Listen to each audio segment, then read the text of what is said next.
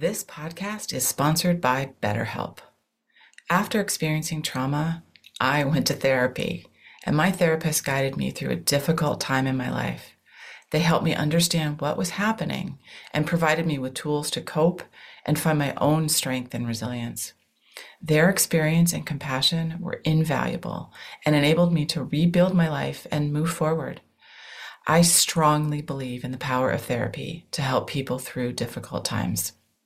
BetterHelp connects you with a licensed therapist who is trained to listen and give you helpful, unbiased advice. First, you go to their site. You can use my link, betterhelp.com/resilience. You answer a few questions, and BetterHelp will match you to a professional who has years of experience helping people with struggles just like yours. Let BetterHelp connect you to a therapist who can support you, all from the comfort of your own home.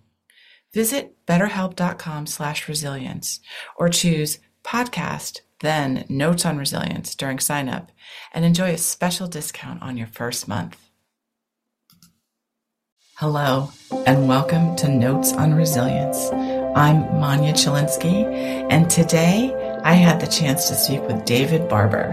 He is an emergency manager working at MIT, and he's involved in the International Association of Emergency Management, and we talked about empathy and compassion and mindfulness and resiliency and organizations and how they can support resiliency. And we even talked about something called a brain break. I think you're really going to like this conversation. Let's listen in. So, David, before we get into who you are and why you and I are talking today, I'd like to know, if you could have any superpower, what would that be? Well, I knew you were going to ask me this question, so I've thought about it for a while. And in typical David Barber fashion, I'm going to give you probably two answers. Growing up as a child in a rural town in Oklahoma, I always wanted to be the Flash. Oh, yes. That was always my thing. I wanted to be like super fast and be able to run around and go anywhere as fast as I wanted to go. And I still hold on to part of that as my superpower today. Mm-hmm. But I would add, because of my life's journey, that I would want to be able to go as fast as I could so I could get to as many people as I could and help them and hug them and help them in their mental journey. That would be my added part of my superpower, is to help them. I love that. I love that. You are right there using your superpower for good, not for evil. Correct. I would always want to use any superpower that I had, or any even non-superpower, for good and not for evil. That is what I want to do with any part of my life. Yes. And let me be clear. None of my guests have wanted to use their superpower for evil. I'm not sure why I said that. Well, I'm sure with the topic that we're talking about that nobody would want to use their superpower for evil. But it just seems that mindset is in the world. So we need to do everything that we can to counterbalance that with things like this. Yes, I hear you. I hear you. So thank you for sharing that. And now let's get into, who are you and what do you do, and why is it that you are in a place to be thinking about trauma and resilience and mental health?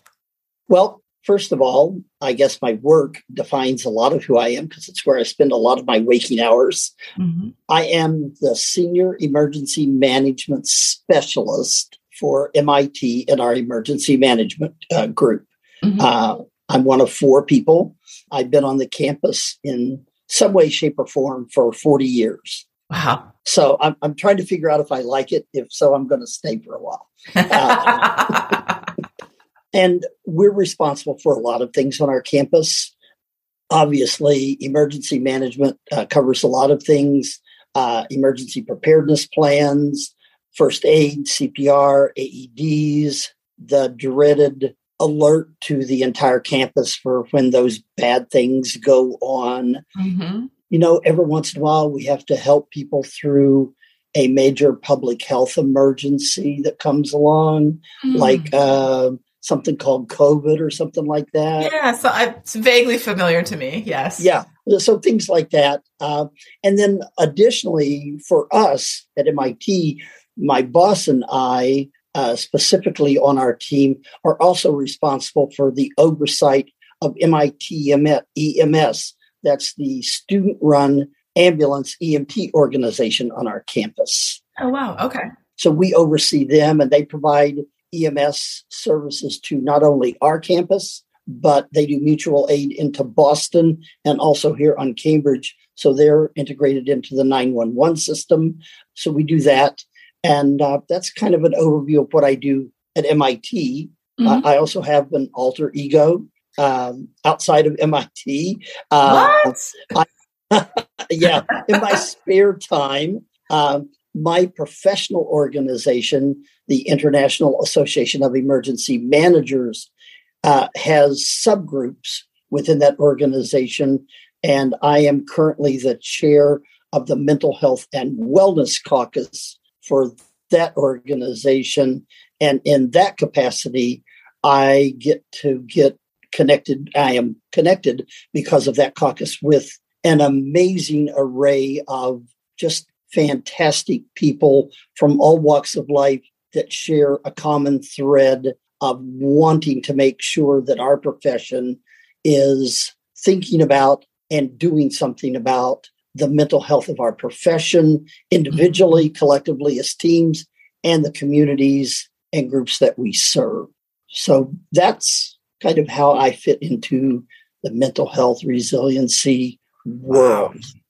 So, it's so interesting, your role, and I think all emergency managers, your role is to be thinking about the community, how to help the community. But in order to do that, you also have to be addressing your own resiliency levels and your own mental health to make sure that you actually are able to, take care of yourselves and do this really important work that you do. So first of all, thank you for that. You and I met through International Association of Emergency Managers. And I think everybody that I've met through that organization is just so dedicated to helping people. And that is a key piece of resiliency for the rest of us, is that we've got folks like you who are working to help us. It's a great organization. And my experience has been that they are all wonderful people. They all care. They all care deeply about the groups, organizations, territories, regions, whatever, that they are connected to, that are responsible, that they serve. And what we found, and the reason that we formed the Mental Health and Wellness Group, is what you touched on in your last statements, is in order for us to be able to take care of all those groups, we have to make sure that we're taking care of ourselves.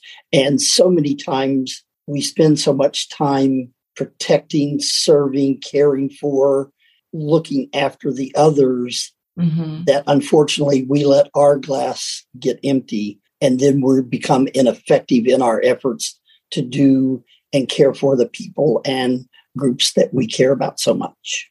Right. Ineffective in your work, but also I'm sure it impacts your personal life and your functioning. So there are many reasons it's important to be taking care of your mental health. So before we dig into some of these good questions, I'm just curious, what do you think about the word resilience?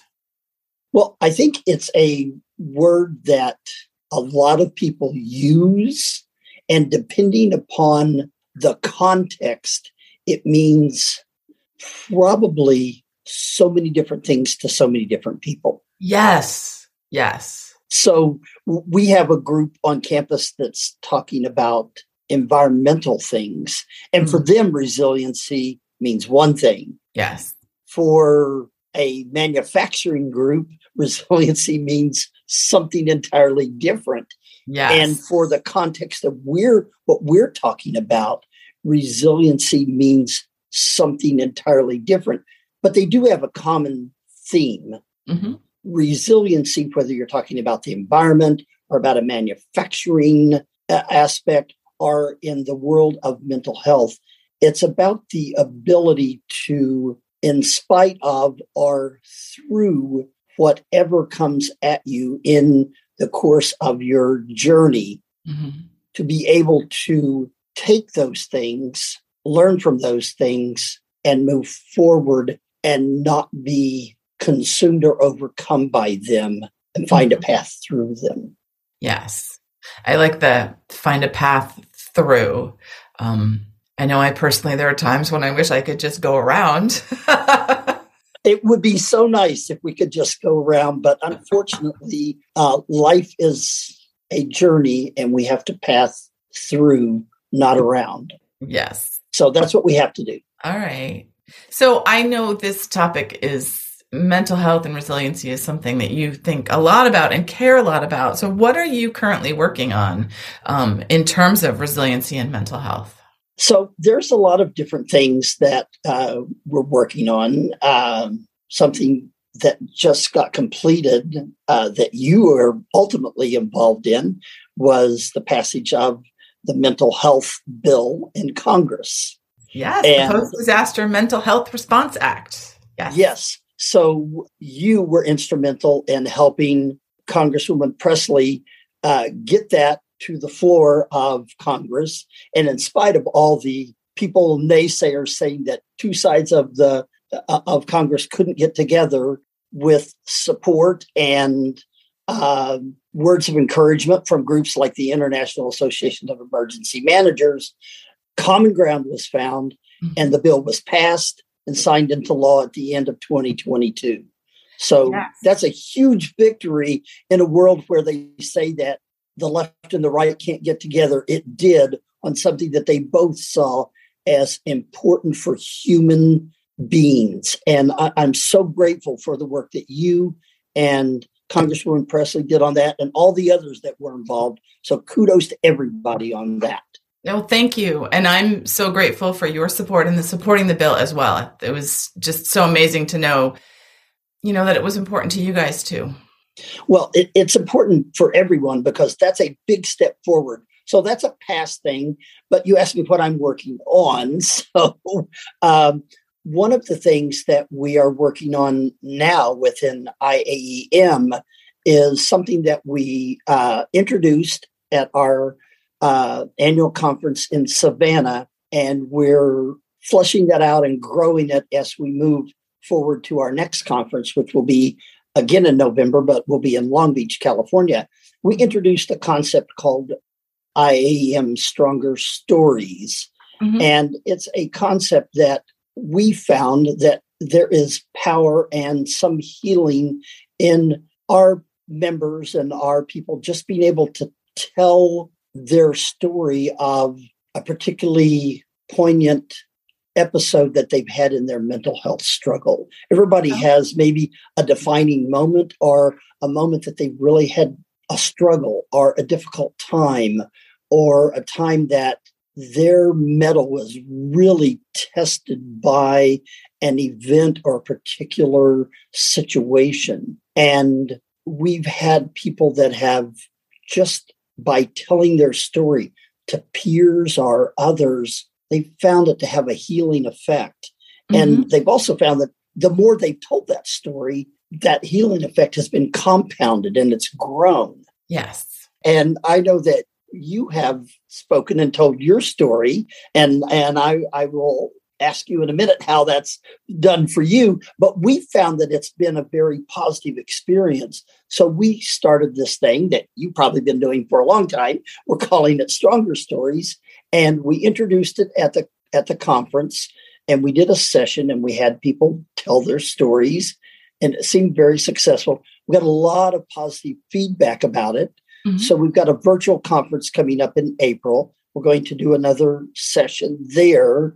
And we're also have a form that we're using that people can write in anonymously and tell their story in script form instead of verbal, so in case they don't want to identify themselves, because there's still stigma about talking about your own mental health. So they can do that in case they're concerned about that. And then also our caucus is hoping to do a podcast, much like this one, on Mm-hmm. IAM Stronger Stories and take it out to the 10 geographic IAM regions prior to Long Beach in November, so that each region can have a chance to focus on stronger stories in the regions and kind of build that momentum. And then we will do another live in-person Stronger Stories session in Long Beach in November. So that's another project that we're working on. Wow, that is a fabulous project. And speaking as someone who tells my story and who has gotten a lot of value out of that, both just from the fact of repeating it and feeling validated, but also from the fact of knowing that just sharing my story has helped educate people, and maybe through that might help someone else who's going through something difficult. I think that's so amazing. And I love that you are focusing on the mental health and helping emergency managers understand their own traumas and their own stresses and difficulties. I think that's such a key piece for, as we said earlier, being able to help others, is kind of sharing our own stories and taking care of ourselves. It's really important. About 5 years ago, we had a lot of people in my profession who said, well, what do I need to talk about this? What do I need a mental health journey or why do I need to think about my mental health? I'm not out on the front lines. I'm not the police. I'm not the fire. I'm not EMS. I'm not a responder. Mm-hmm. But then they are talking about how involved they were in a response, how involved they were in a situation. And we would say to them, listen to what you're saying. You are just as engaged by assisting and coordinating and collaborating with the frontline responders as if you were there. Mm-hmm. You are just as engaged in this situation as the people on the front line. Don't think that you're not part of this scenario. Yeah. Is the dispatcher any less affected by a critical call than a responder? And over the last several years, we've gotten people to peel the layers off of their eyes and their ears and understand that, oh, yeah, I guess I am being affected by this. So we've seen this huge paradigm shift so that people are actually embracing the fact that they are being affected. They do need to talk about it, and they're opening up their hearts and their voices, and they're willing to talk. Why do you think there was that cultural shift and people are feeling more of an ability to be open and to understand the impact on their own mental health?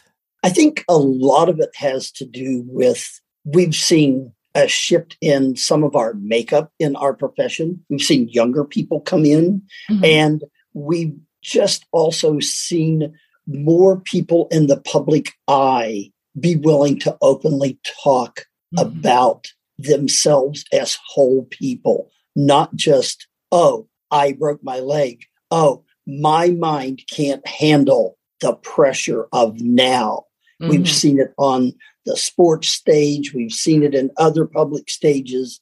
And it has helped people in every aspect of life understand, oh, well, if they're willing at their level to admit that they need some help, mm-hmm. then maybe I'm willing to admit that I need some help.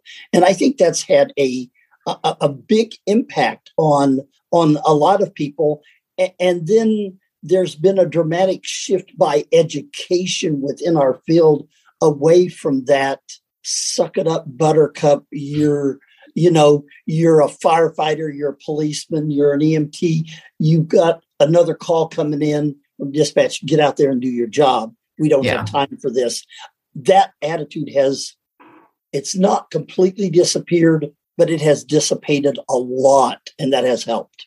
Yes. Okay. Interesting. Well, I'm glad to hear that. I think in all realms, the more we can be aware of what's going on with our mental health, the better. Now, emergency management encompasses a lot of different things, but as I'm thinking about it, I think of, the emergency management function at a municipality, or in your case, for example, a university. So sort of government or quasi-governmental organizations who are thinking about how can we help people deal with something awful that happens. So from where you sit, what do you think is the role of our system, our government, our institutions in helping people heal from trauma? Well, I think the first thing that we need to put out at any level, any type of organization, whether it's government, city, private institution like us, or our corporate, is we need to get out the word to the people inside of any type of organization. First of all, permission.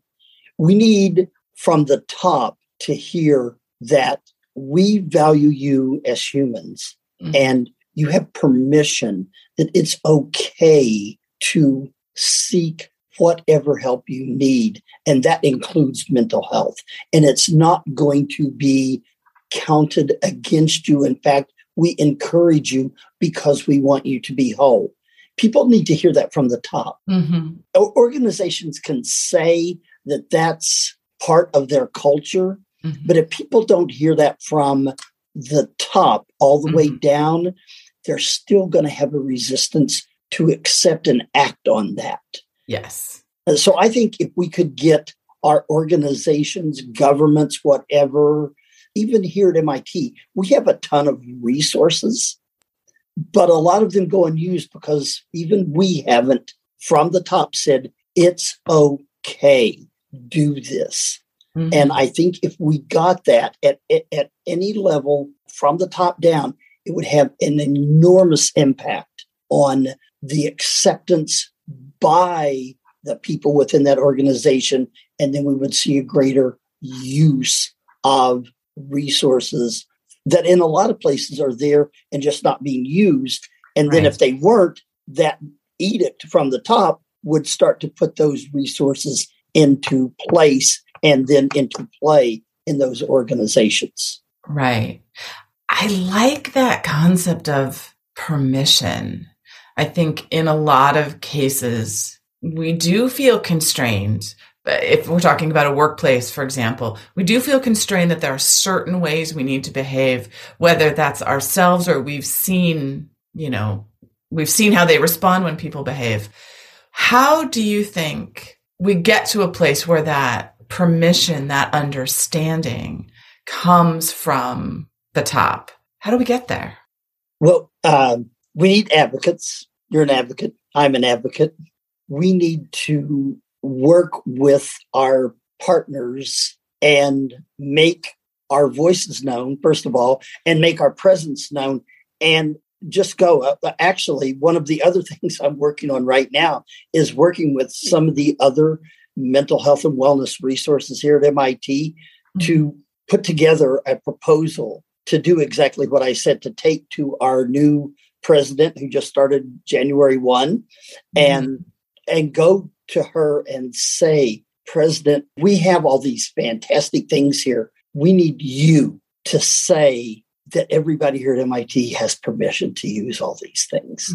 We need it to come from you. We can say it, and Mind, Heart, Hand can say it, and emergency management can say it, and all these other groups can say it, but we need you to say it so that it means something. So I think that's what's needed is get all the advocate groups, all the partners that have that as their goal, get together, make the pitch, and take that to the senior administrator or whoever it is at the top and say, look, we're here, we can help, but we need you to be our mouthpiece this one time, and then we'll take it from there. Wow. Okay.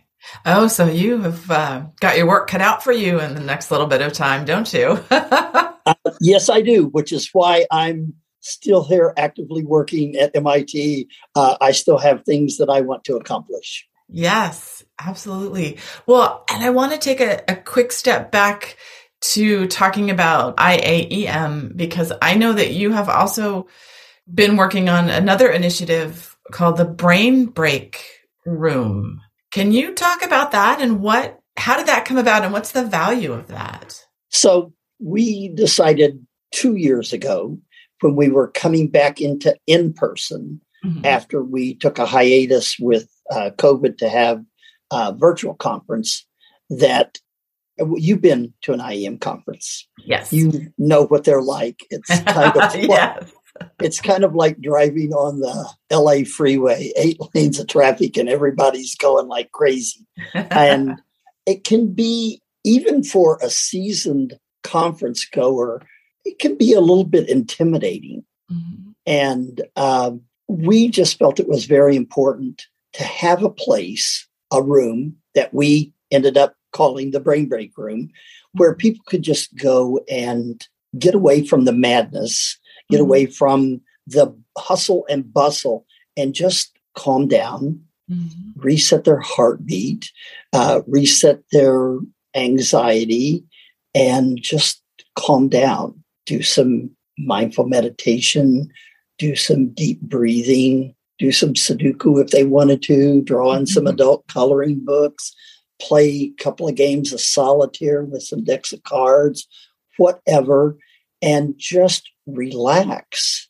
And so we got some yoga mats, and we did buy some adult coloring books, and we bought some Sudoku books, and we bought some decks of cards, and we got some smooth polished stones that we put out that people could take with them to have something tangible to kind of use as a textual thing.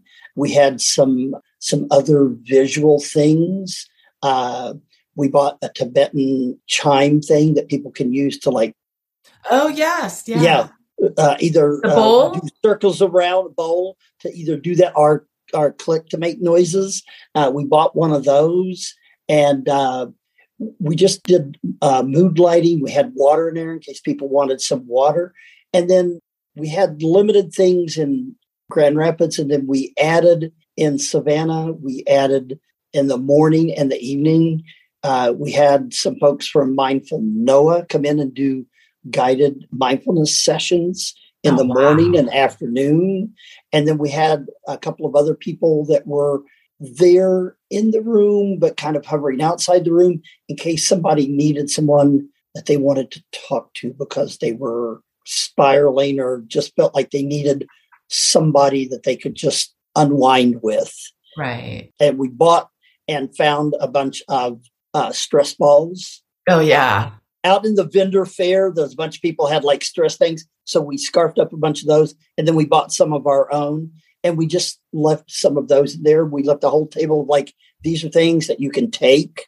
And then we left another table of, these are things that you can use, but leave behind. Right. And it became, it was minimally used in Grand Rapids because people weren't really sure what it was. But by the time Savannah rolled around, it became a very integral part of the conference, and people were using it all day long. The mindfulness sessions in the morning or afternoon were super well attended, and we got tons of feedback, not only from conference attendees, but from the IEM staff who were getting overworked and frazzled, and they would come and they would get recentered and grounded and go back to work. So it became just this enormous resource for people.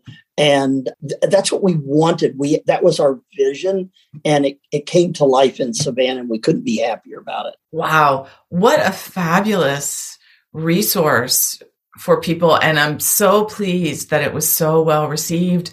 But it's a real life illustration of how important it is to be taking care of ourselves and our mental health and slowing down. And I feel like every conference should have one of these, not just emergency managers, because I could have benefited from these in almost every conference I've ever been to.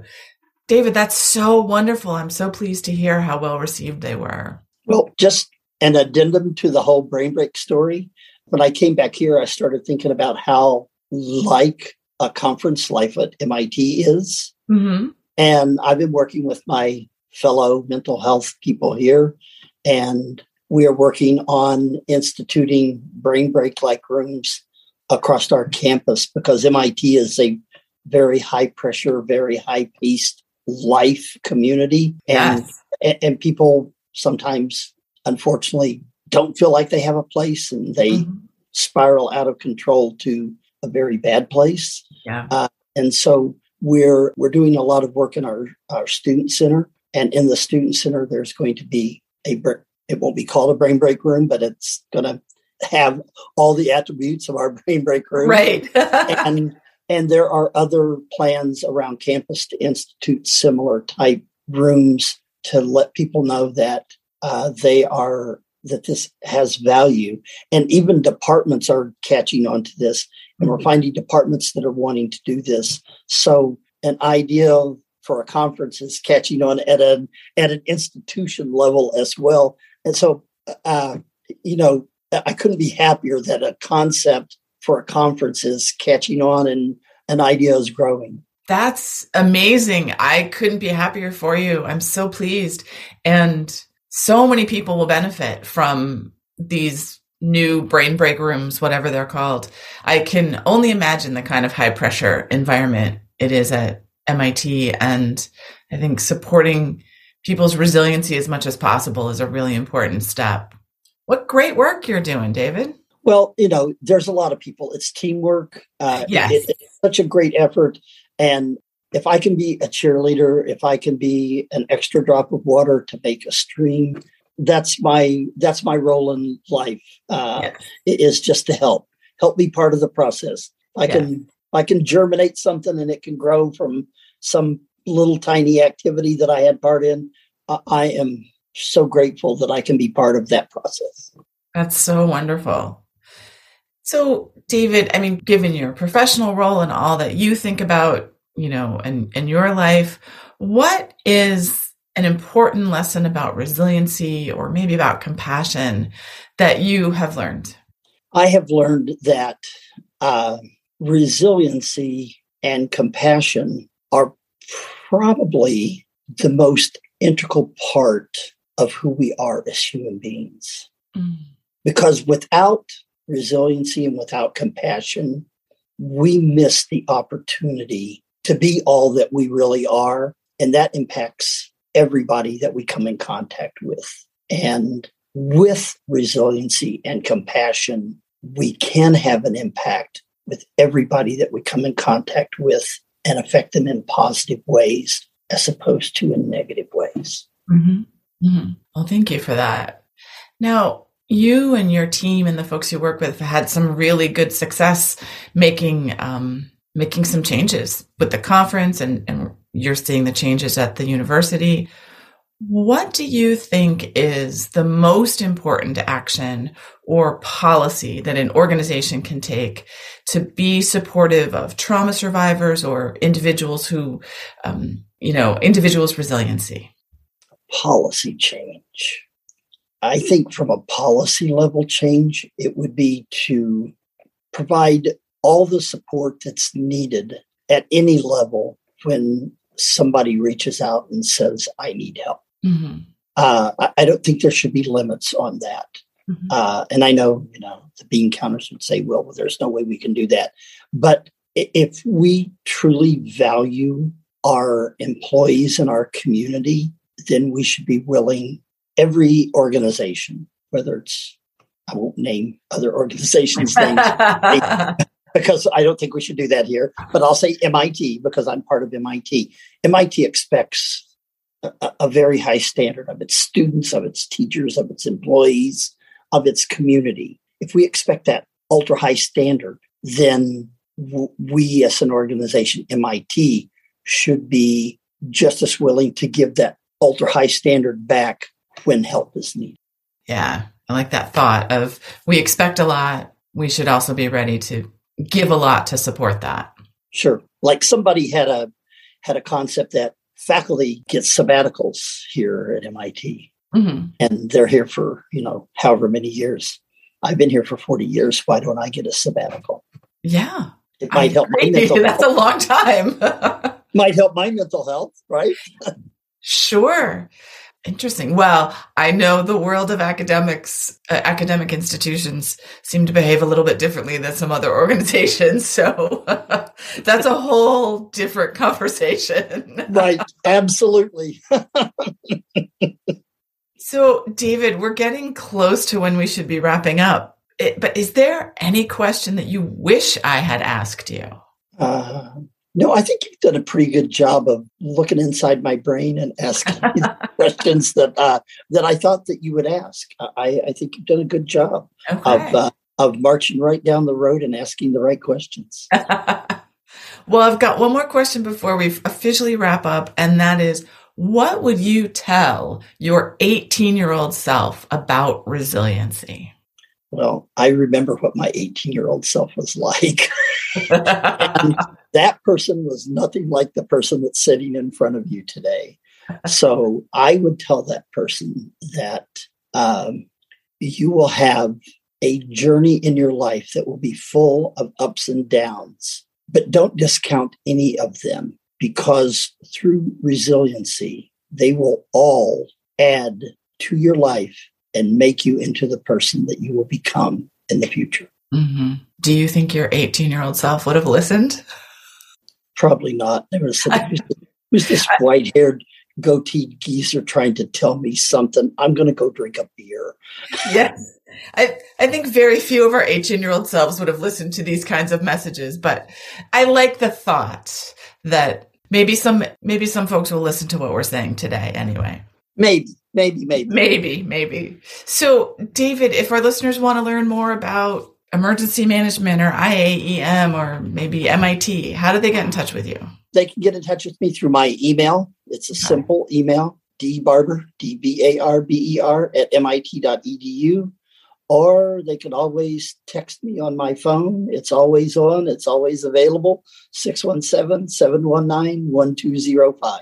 I'm always on to answering questions and love to hear from people. Well, thank you so much for our conversation today. I learned a lot about you and about resiliency through your eyes. So thank you for that. And thank you to our listeners for being here today. Thank you so much. Thank you for listening. I hope you got as much out of this conversation as I did. So if you'd like to learn more about me, Manya Chilinsky, I work with organizations to help understand how to create environments where people can thrive after difficult life experiences. And I do this through talks and consulting. I'm a survivor of mass violence, and I use my experience to help leaders learn about resiliency, compassion, and trauma-sensitive leadership, to build strategies to enable teams to thrive and be engaged amidst difficulty and turmoil.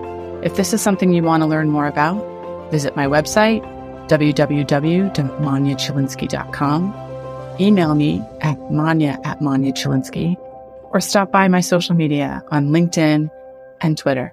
Thanks so much.